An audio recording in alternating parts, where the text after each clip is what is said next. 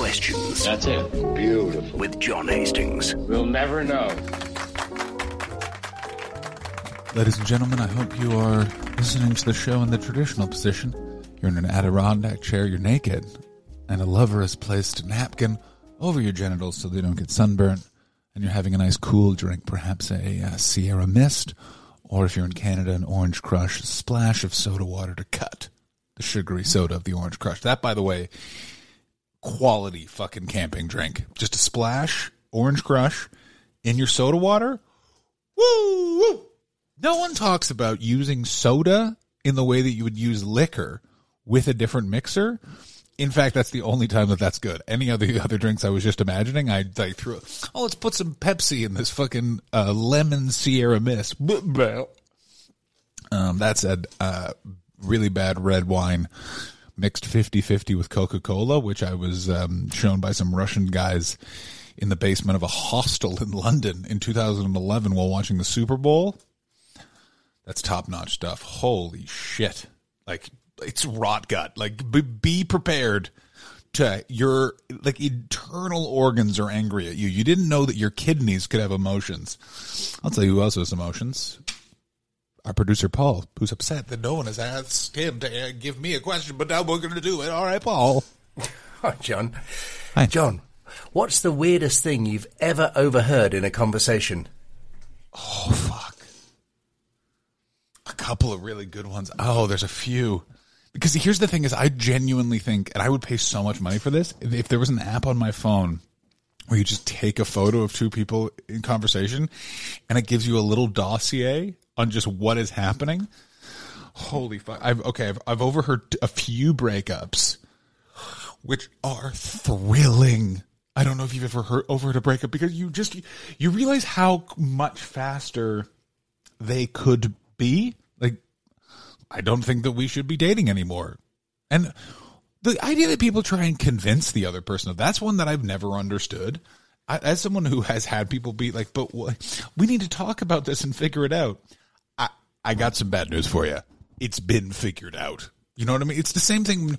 I never understand when people get caught and they go, just one thing. You know what happens in a bank robbery when the cops show up? If you don't surrender, they fucking kill you. Think of it like that. You're caught. You don't get to let me just put $50 more in my pocket. You know what I mean? For commissary. Come on. But yeah, no, I've heard a couple breakups. Trains are the main one. I don't know. I'm trying to think of a specific one. I can't think of any specific ones. I think the time I pissed a guy off the most ever because he overheard me talking was I was on a train that was on fire coming back from Bristol to London once. This is the most English story ever. So it was engines on either side. The engine at the back caught fire.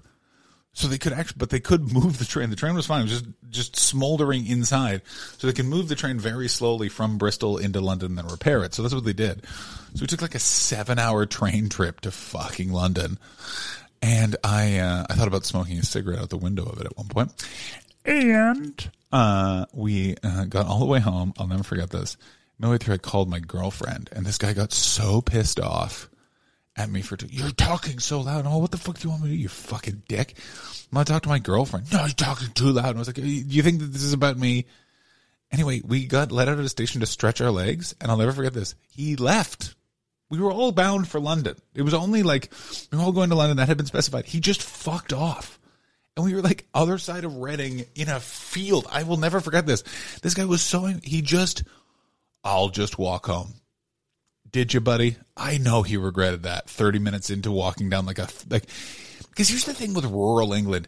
When you really think about it, who the fuck keeps a thatched roofed house?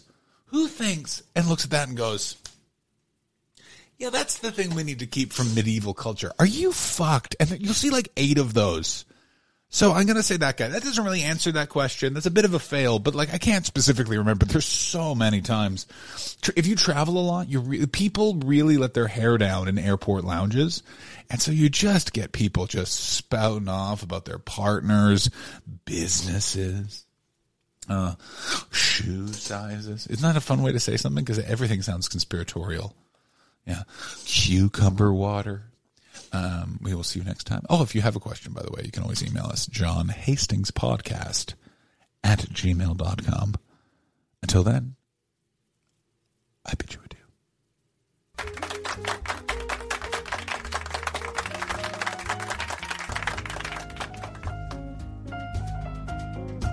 Questions with John Hastings, produced by Paul Daniels for Dark Horse Digital.